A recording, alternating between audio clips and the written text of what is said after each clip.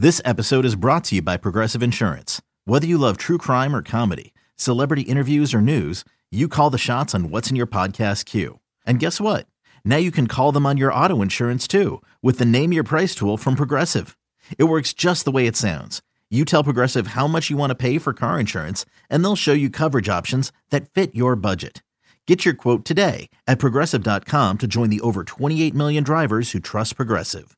Progressive Casualty Insurance Company and Affiliates. Price and coverage match limited by state law. You could spend the weekend doing the same old whatever, or you could conquer the weekend in the all-new Hyundai Santa Fe. Visit HyundaiUSA.com for more details. Hyundai, there's joy in every journey. Welcome back to BetQL Daily, presented by BetMGM. Eddie Gross, Joe Ostrowski, and Aaron Hawksworth here with you. And now it's time to get back to futures, and we're looking at individual awards. And we'll start with the MVP. And Jalen Hurts, the favorite right now at BetMGM at plus 140, followed by Pat Mahomes at plus 350, Lamar Jackson at 5-1, and then we get to Dak Prescott. There has been a big move on him. But, Joe, I guess the question is, has this move gone too far? Is there no longer hashtag value backing the Cowboys quarterback? No, it's so stupid. I mean, this is just it doesn't make any sense to me. Like, there's a 6-1 out there. Why?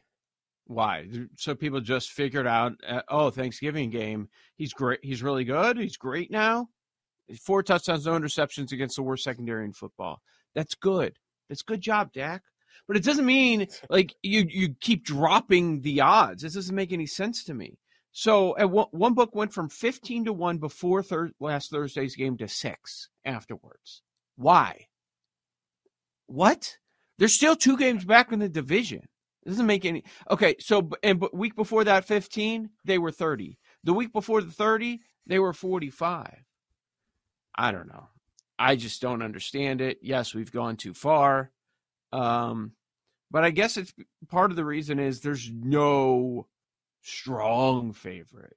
I think we all agree that Hurts should be the favorite, and his team has 1 loss, and he had 5 touchdowns in a big game, probably the game of the year so far. You know, it was awesome. So he's a favorite, but he shouldn't be an odds-on favorite. He shouldn't be an even money favorite. And it's like we're waiting for Mahomes to have those crazy Mahomes games that we've been used to over the years. That's not happening. And also, you know, Lamar, he's had a few duds. They win, but it was because of the ground game. It wasn't because of him. There's 0 Tua esteem. Unless I'm missing it. Like, I don't hear anybody talking about Tua anymore to the point where he's going to get MVP votes. So I guess that's part of it. Like, what's the hot name right now? There isn't a hot name. Like, we've kind of done the dance where, okay, it's this guy's week. Now it's that guy's week. And outside of Hurts of late, it doesn't feel like there's one where people are coming together and being like, yep, that's our MVP. Stroud? No, I'm just joking. The Dak stuff, I mean, maybe it's also the fact that the Cowboys are such a public team and, you know, they're on a winning streak. But my thing is it all Dak? I mean, I think you could make the argument that there's a lot of good players on that Cowboys team. I'm not sure Dak is the main reason that they are on this winning streak and seem to have, you know, found some success and turned things around. He's a big reason, though. And he's a big reason because of his connection with CeeDee Lamb that has been unbelievable.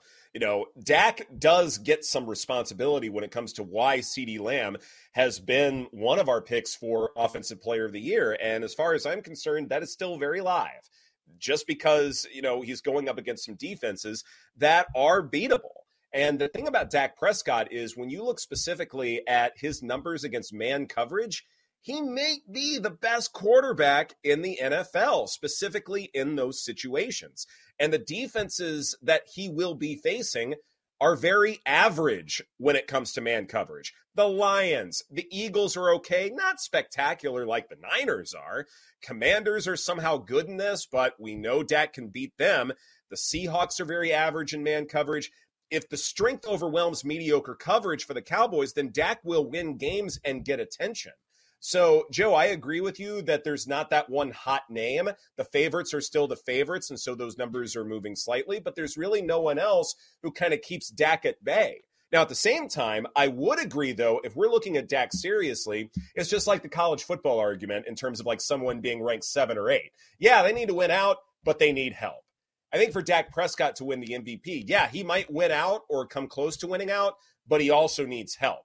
And that help is Jalen Hurts sputtering in some way, whether he's hurt, whether the Eagles start to lose games, whatever that path might be, Dak can't do it by himself. He will need the Eagles to come back down to reality. If they do not do that, then it doesn't matter how well Dak is playing, Jalen Hurts is going to win this thing going away. Is that kind of how you're thinking, Joe, as far as like Dak does need help? It can't just be about him playing really, really well. Yeah, and I don't dig him for that, for being on a great team with a terrific defense, with playmakers on defense, with playmakers on the outside. You need that help. Guess what? Jalen Hurts has help. I know he does a lot with the run game, with his legs and tush push and all that, but there's a lot of teams that would love to have the receivers that he has, or to have that offensive line, which is regarded as, maybe the best in football, or to have that run game, that coaching staff. Everybody here has help. They all do.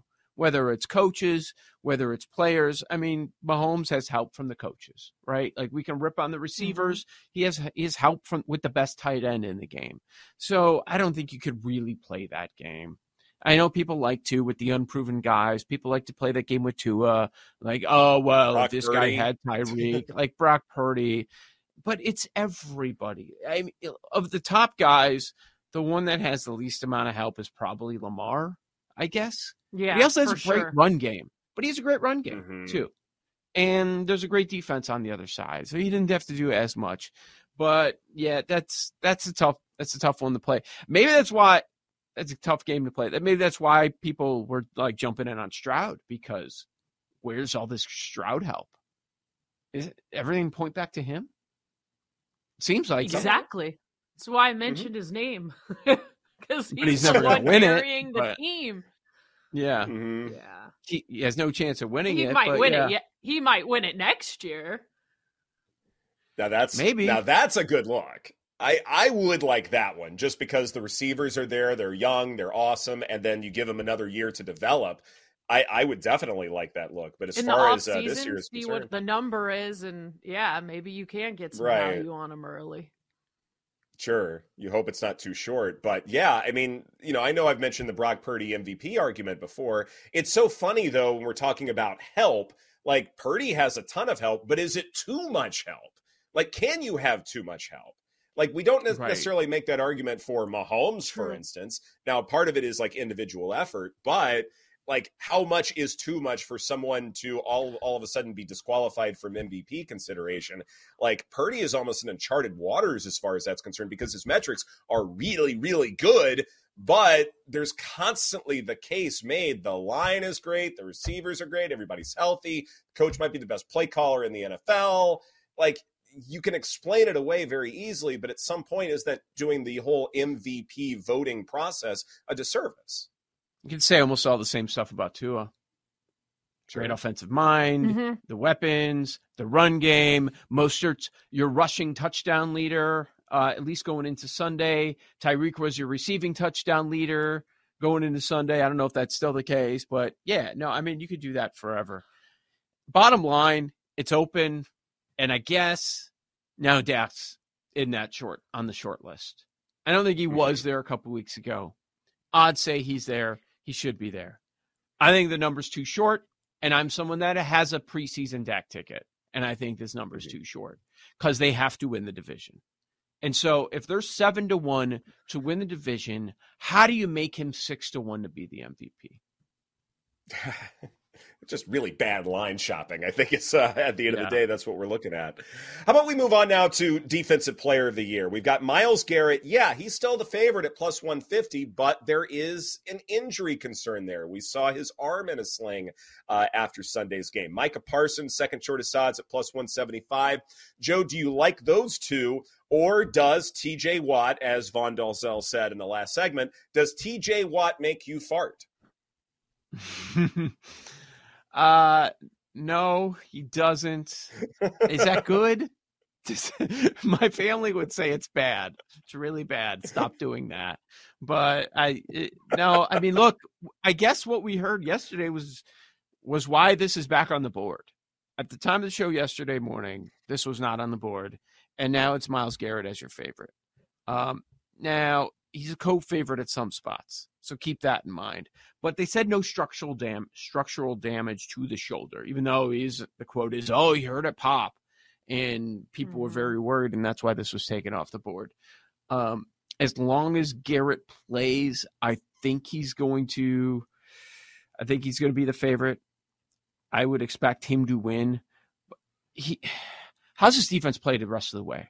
Because his defense has other injuries. Like, that's the big thing. Mm-hmm. To win this award, you need to be on an elite defense. Is Garrett still going to be on the best defense in football moving forward? That's an interesting question. TJ Watt, they've had many defenses that are better than this one. Now, part of the reason is they've been missing Mika Fitzpatrick. But they're in that playoff conversation. You know, if Cleveland falls out of the playoff conversation, will that also trickle down and hurt Garrett? It might, even though that wouldn't be his fault. You know, depending on the games that he puts up, they would fall out because they don't have a quarterback. They've already gone through a few of them. Maybe they're going to go through more with Joe Flacco. I don't know. But I would think that would hurt his case, and he would slip a little bit unless the numbers are astronomical. When you need mealtime inspiration, it's worth shopping Kroger, where you'll find over 30,000 mouth-watering choices that excite your inner foodie. And no matter what tasty choice you make, you'll enjoy our everyday low prices, plus extra ways to save, like digital coupons worth over $600 each week. You can also save up to $1 off per gallon at the pump with fuel points. More savings and more inspiring flavors make shopping Kroger worth it every time. Kroger, fresh for everyone. Fuel restrictions apply. Yeah, I feel like the Myles Garrett injury is concerning. Like, I would need to know more. Not saying that we're endorsing, like, hey, bet him for Defensive Player of the Year this morning, but I think it is a concern. And the fact that they could fall out of the playoff race as well, I definitely wouldn't bet it. I don't know if there's still that 7-1, but it looks like it's like even money or plus 150, plus 160 across the board. So here's my question. And this is something that I've been wanting to ask you guys because it's something I've noticed when sort of digging through, advanced data here. Whenever I've made a Defensive Player of the Year model, sacks is really predictive for who will win, but sacks themselves are not predictive as to getting future sacks. Quarterback pressures are, and that's why I make such a big point about quarterback pressures, because it's a big indicator for who will accrue those sacks later on in the season and maybe even next year. And what's fascinating to me is that Micah Parsons, he's not leading in sacks. In fact, he's 2 behind a few guys. But he does lead in pressures, specifically with quick pressures, meaning you're affecting the quarterback. You are getting in his space in less than 2.5 seconds, which is really, really fun for a highlight reel if you're putting that together in terms of making a Defensive Player of the Year case. And so, Joe, my question to you is this. So, yes, Micah Parsons is trailing in the sacks department, but he has a ton more quick pressures than everyone else. Do you feel like that he can overcome the lack of sacks and maybe accrue just enough to become the favorite? In which case, is plus 175 offering just a little bit of value? You don't want to go nuts on it, but maybe there is a good argument to be made that Parsons will become the leader at season's end, especially when you consider that he gets another game against Sam Howell. Sack leader isn't always Defensive Player of the Year winner. Is there value at plus 175? Because it's a 3-player race right now, I would say it's priced about right. That as a co-favorite, basically with Garrett, that's priced about right. And TJ Watt also in that conversation. Now, eventually, yeah, you're right. Like maybe he has more sacks and then he ends up being the favorite. This is what I find most interesting about, and we talked about it with the NFC East, is this Cowboys thing. Like, a lot of times in awards, we talk about the New York bump. What about the Cowboys bump? if they win the division, what happens?